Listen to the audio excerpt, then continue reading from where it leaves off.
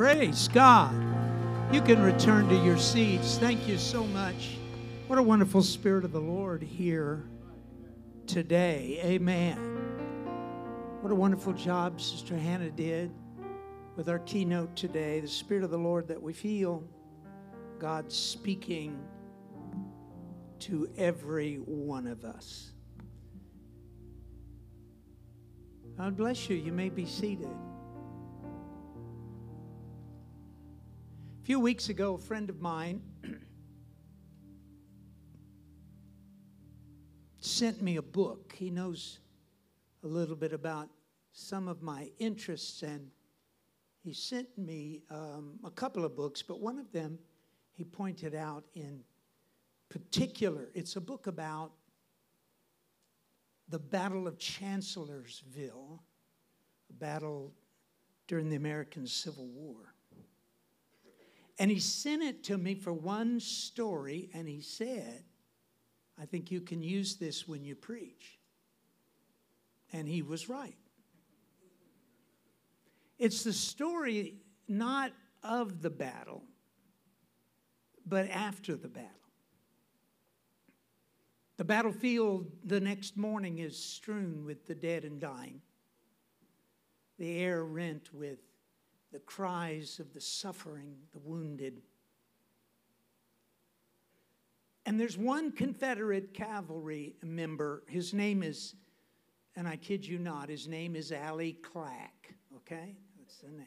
Didn't make it up.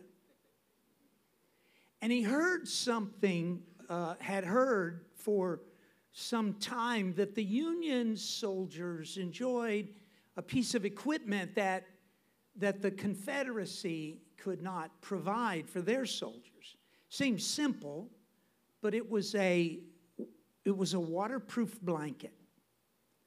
It almost was unbelievable that something like that even existed, but it did. And you can imagine if you're camping out in the open and caught in a rainstorm, and you have nothing but an old cotton blanket to maybe tie up in over a branch or two and try to find some shelter, but the rain just pours right through your blanket. Well, he wanted one of those waterproof blankets. And he figured, this may be my chance. So he, on his horse, is riding very carefully among the dead and dying, looking for a victim dressed in blue that might have such a blanket, maybe wrapped up at the top of his backpack. As he rides along, carefully looking and also carefully guiding his horse not to disrespectfully trod on some fallen soldier, suddenly he sees off to one side some muskets that are standing up, leaning against one another, and 3 or 4 of them are tied at the corners of a waterproof blanket.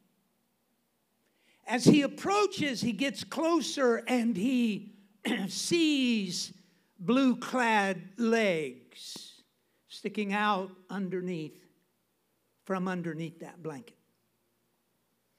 He wants to be respectful, and to be honest, he's just a little bit spooked.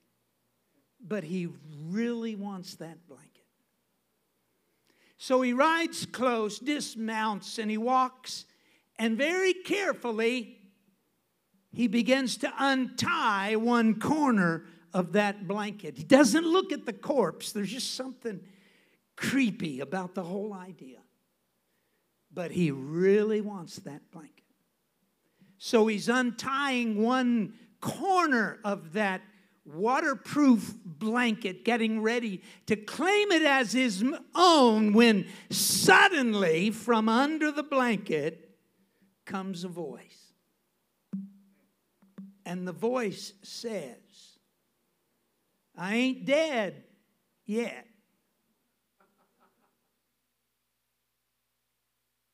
Allie writes his wife. That's how we know about this story. The letter still exists. And he says to her, when he heard that voice, he said, I was dreadfully startled. But I managed to say, sorry, sir, I thought you was dead. And I got on my horse and I rode away as fast as I could go. He didn't want the blanket anymore. I believe that is a story that I can preach.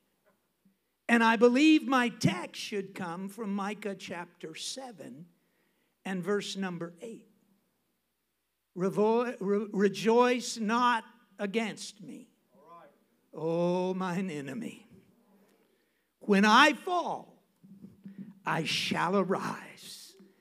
When I sit in darkness, the Lord shall be a light unto me. Now I'm going to preach to the devil just a little bit today. And I'm going to preach about me. If you feel like maybe something's for you, come on and join me. But I want to tell the devil today, I ain't dead yet. I've been knocked down, but I'm not knocked out. I've had my troubles and I've had my days and I've had the dark clouds of storms in my life. But you hear me, devil, I ain't dead yet.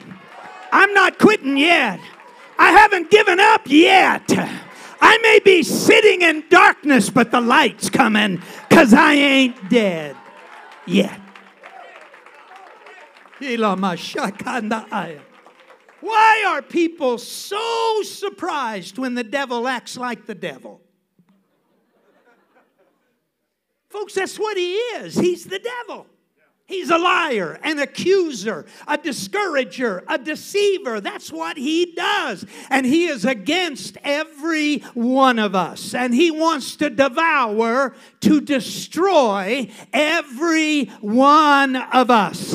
His greatest triumph is not in the red light district. It's not in Skid Row's gutter. His greatest triumph is not down where the dope heads are committing slow suicide. That's not his greatest triumph. It's when a child of God is so discouraged and so defeated that they throw up their hands and they say, I can't make it. I can't do it. I quit.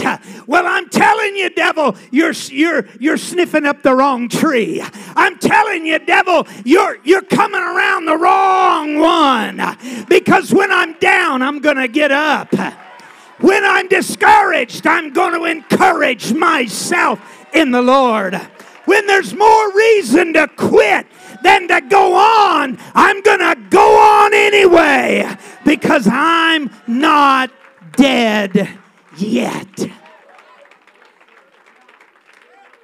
Paul is our model, as in this, as in so many other things. From the very beginning, the devil was determined to destroy the Apostle Paul.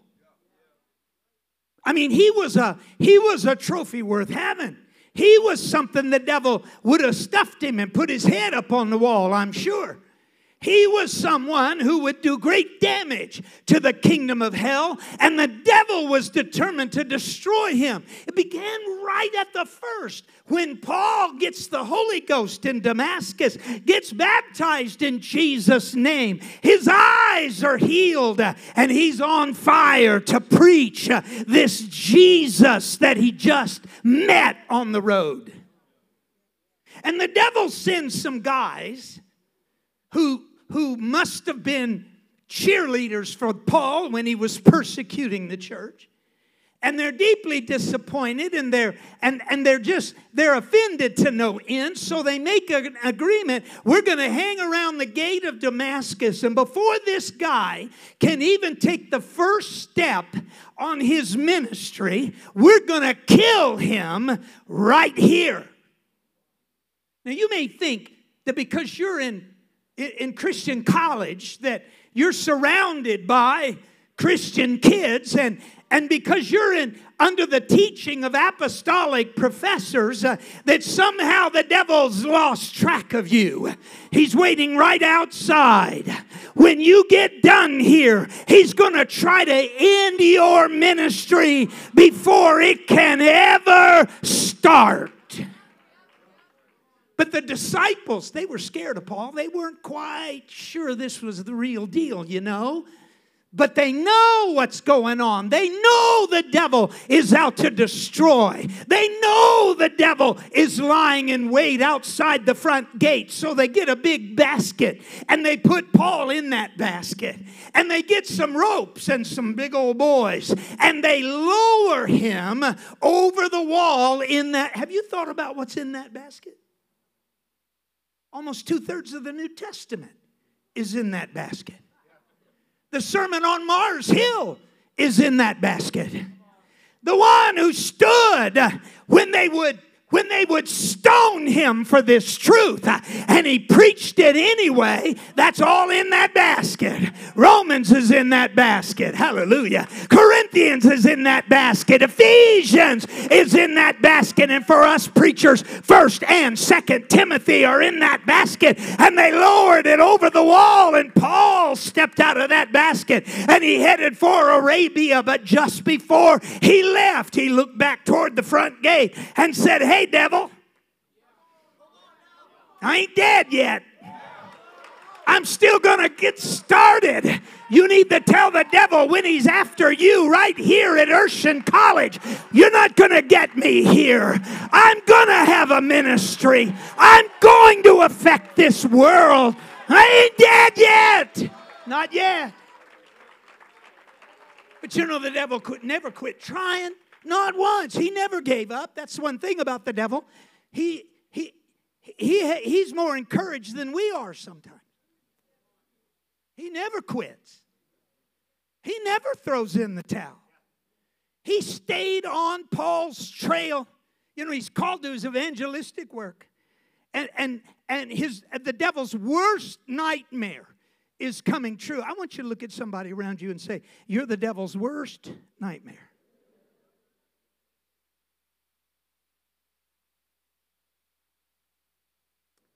Don't you be afraid of the devil.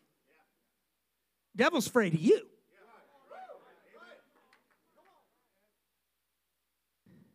I hope he's sweating right now. I hope he's looking over this crowd saying, no, that can't. No, can't let that one out. Can't let that one out. I can't let that one go. He would not give up because Paul is becoming what the devil feared he would become. And on his very first ministry, his first missionary journey, he arrives at the city of Lystra. And there's a man there who had never walked. And Paul prayed for him, and he was healed, and people were stirred, and revival began to stir itself in Lystra. They came so impressed with what was going on. They called Paul and Barnabas Greek gods. You got to be gods. But Paul said, "We're not gods, but we're here to tell you about the one true God." And the devil's wringing his hands, and so he stirs up a bunch of folks, and they grab a hold of Paul, and they drag him out of the city, and they start stoning him to death. They throw stone after stone. Not just until Paul is collapsed. Not just until his blood is freely flowing. Not until there's no way he could have survived. But their anger, their rage, they're so stirred by the devil that they keep throwing rocks until there's a pile of rocks. You can't even see Paul's broken body. He is covered with those stones. And only then are they satisfied and disappear into the town. And the Bible says the brethren, the church folks, the saints, they start coming out and they're so brokenhearted. And he was such a great preacher. And oh, we're going to miss him. And I don't know how this could happen. And while they're squalling and crying and bemoaning the situation, a bloody hand, reaches up through those rocks and starts pushing them out of the way. And Paul, who should have been dead, he stood up out of those rocks. And you can believe what you want, but I believe his first words were, "Don't cry. I ain't dead yet. I'm still preaching. I'm still praying. I'm still worshiping. I ain't dead yet." But the devil never gives up. Over and over again, the devil attempts to destroy Paul. It's a riot here. It's a dungeon there. It's a beating here. It's one thing after another. But again and again. My message is so simple today. If you want to make it, you can. If you want a ministry, you can have one. If you want to make a difference, you can make a difference. I know the devil has power. I'm not stupid. I know what he can do. But greater is he that is in us than he that is in the world. What God has begun in us, he can finish in us.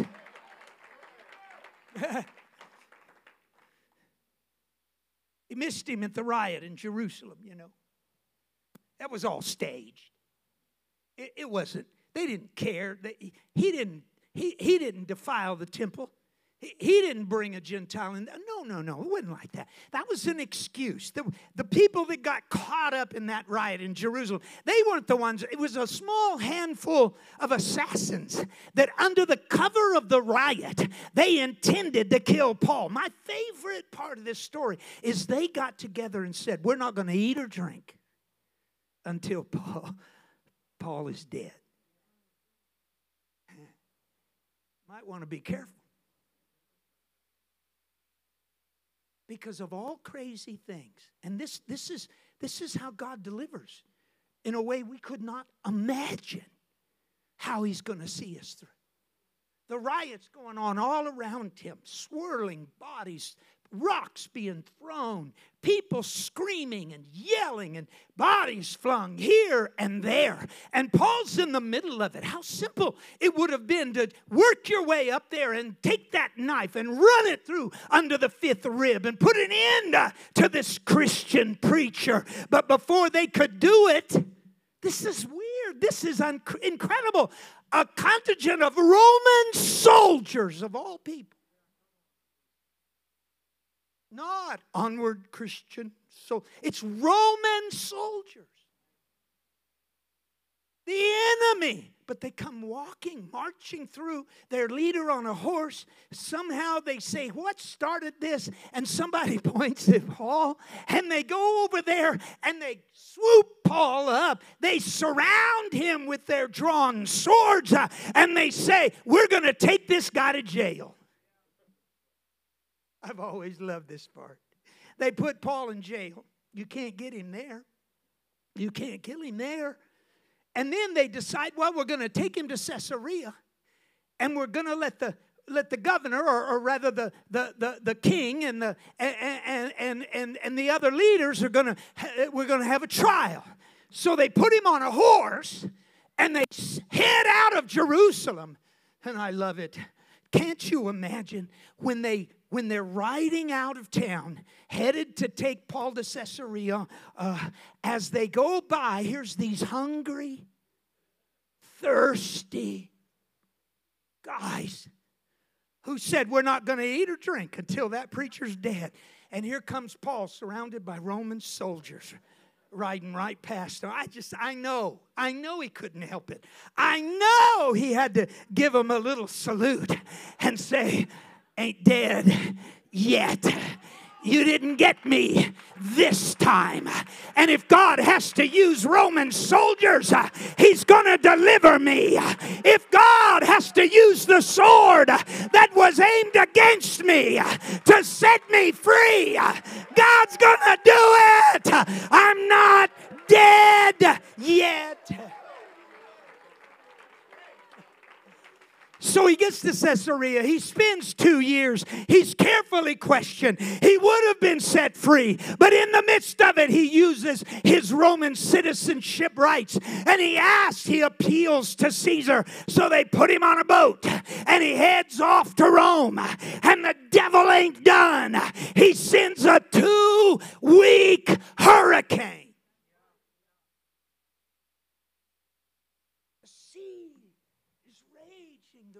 Rain pelting down. The hurricane force wind is driving that helpless vessel. Even the soldiers believe the jig is up, no pun intended. They all think that they're going to die. But Paul stands up, holds on to the mast on that heaving deck and says, the God that I serve, the God that's been looking out for me, He came to me, sent an angel to me in a dream, and He said, nobody's going to die here today. Just stay with the ship. Ladies and gentlemen, just stay with the ship. I don't care how bad the weather gets, just stay with the ship. I don't care how hard the wind blows, stay with the ship. I don't care how much rain falls, stay with the boat. And if you stay with the church, yeah, it broke up. Yeah, it disintegrated on the waves. Yes, they were all cast into the tempest. Yes, all that's true. But they got a hold of pieces of the boat. It was the boat, regardless of the boat's condition. It was the boat that saved them. And they were washed up on the shore. And not one soul was lost.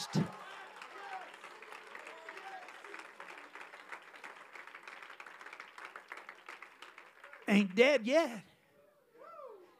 It was a rough storm. Ain't dead yet. I'm soaking wet, but I'm cold, but ain't dead yet. I'm still alive. I'm still preaching. I'm still praying. I'm still worshiping. I'm still loving God. I'm not dead yet. Not yet.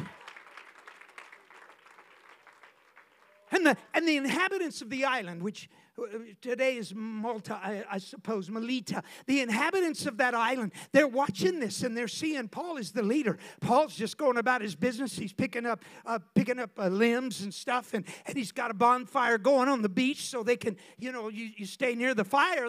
Anyway, he gets near the fire and he's throwing wood. He's putting more fuel. That's Paul's nature. He's going to put more fuel on the fire. You can just expect that.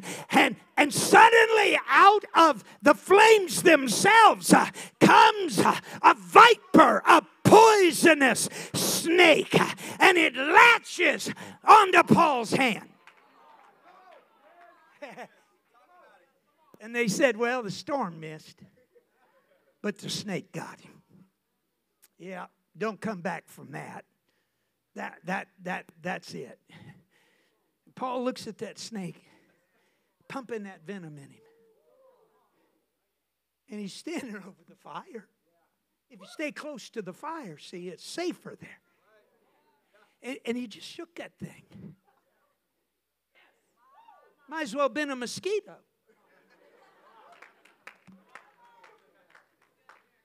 Just shook it. Devil fell off into fire. And they watched him. He's going to swell up any time now. His skin right there is going to turn black any time now. He's going to start staggering. The poison's going to get to the brain. Nobody makes it through this. It's just a matter of time. Paul just keep picking up stick. Keep building the fire. Keep the fire going. Might be another snake, so let's make that fire just a little bigger. There might be another viper out there.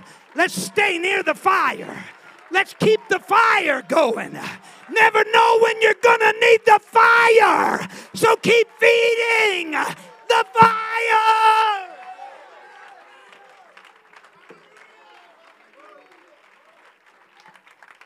They kept watching. Gonna die. Gonna die. When will he die? He ought to die. People die. People don't make it. He's making it. What's going on here? And maybe Paul looks across them, looks them all in the eye and says, he's tried this before. And it didn't work then, and it ain't gonna work now. Devil! We're not dead yet. We're still in the fight. We're still preaching. We're still praying. We're still worshiping. Yeah, it's been tough. I may be down, but rejoice not against me, O mine enemy. When I fall, I'm going to get back up because I'm not dead. Stand with me. Stand with me.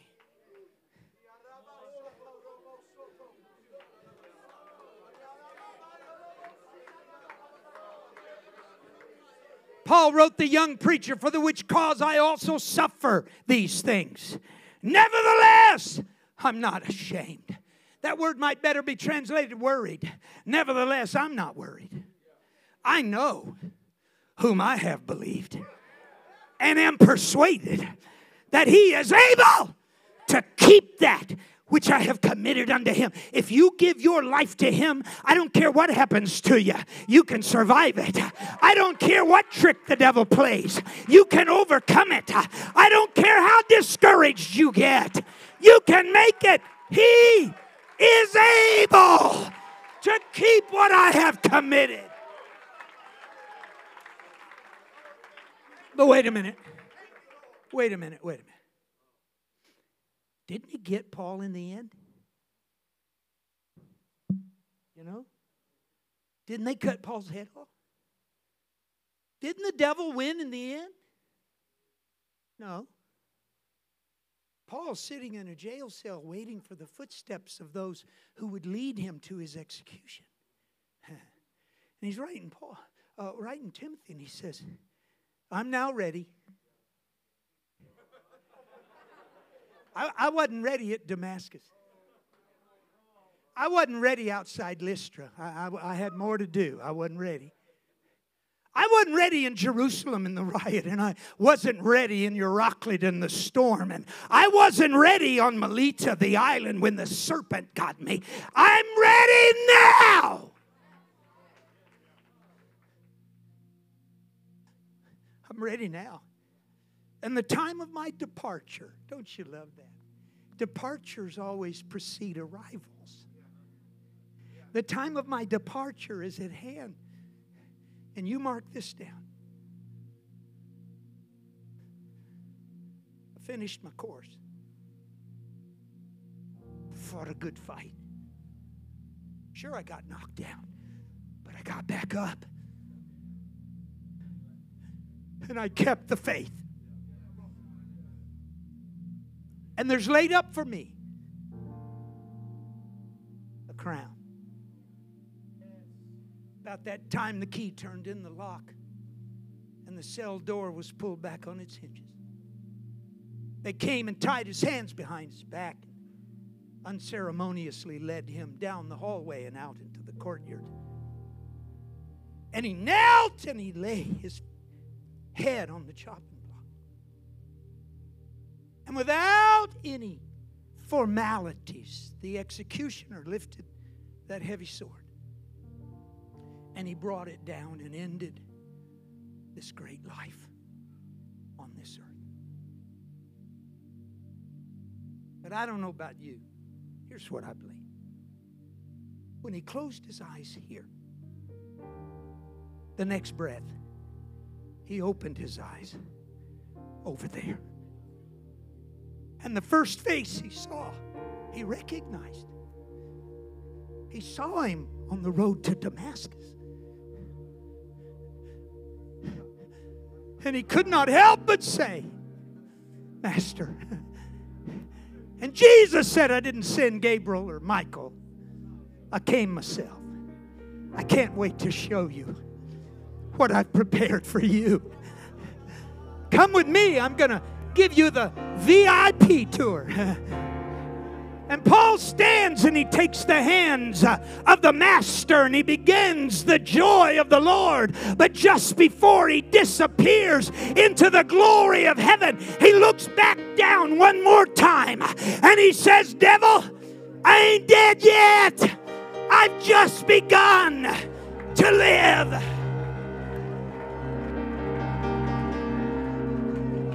Make your mind up. I just won't quit. I just won't give in. I just won't give up. No matter how bad, no matter what happens, no matter what takes place. I'm going to get up. Some of you need to get up right now. You've been knocked down. Don't stay down. Get up. The devil's made it tough. But you can't lose until you quit. And if you just won't quit, I ain't dead yet, devil. You see these young people, they ain't dead yet. We're not gonna quit. We're not gonna give up. We're not gonna stop. We're gonna keep praying. We're gonna keep preaching. We're gonna keep worshiping. We're gonna keep loving God.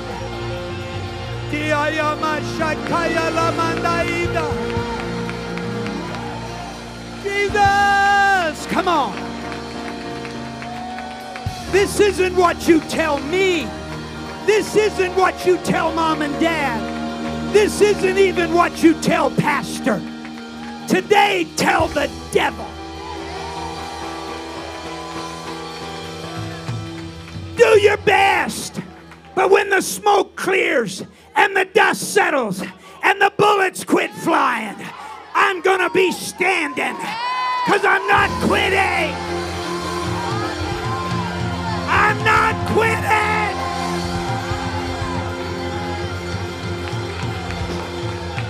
Praise God. Praise God. You can if you want to. He can't kill you. He can't stop you. You have more than you've ever even imagined. Because you have a name above every name. It's not just for salvation. It's for survival. And when you got nothing left, just say it. Jesus. Jesus. Jesus.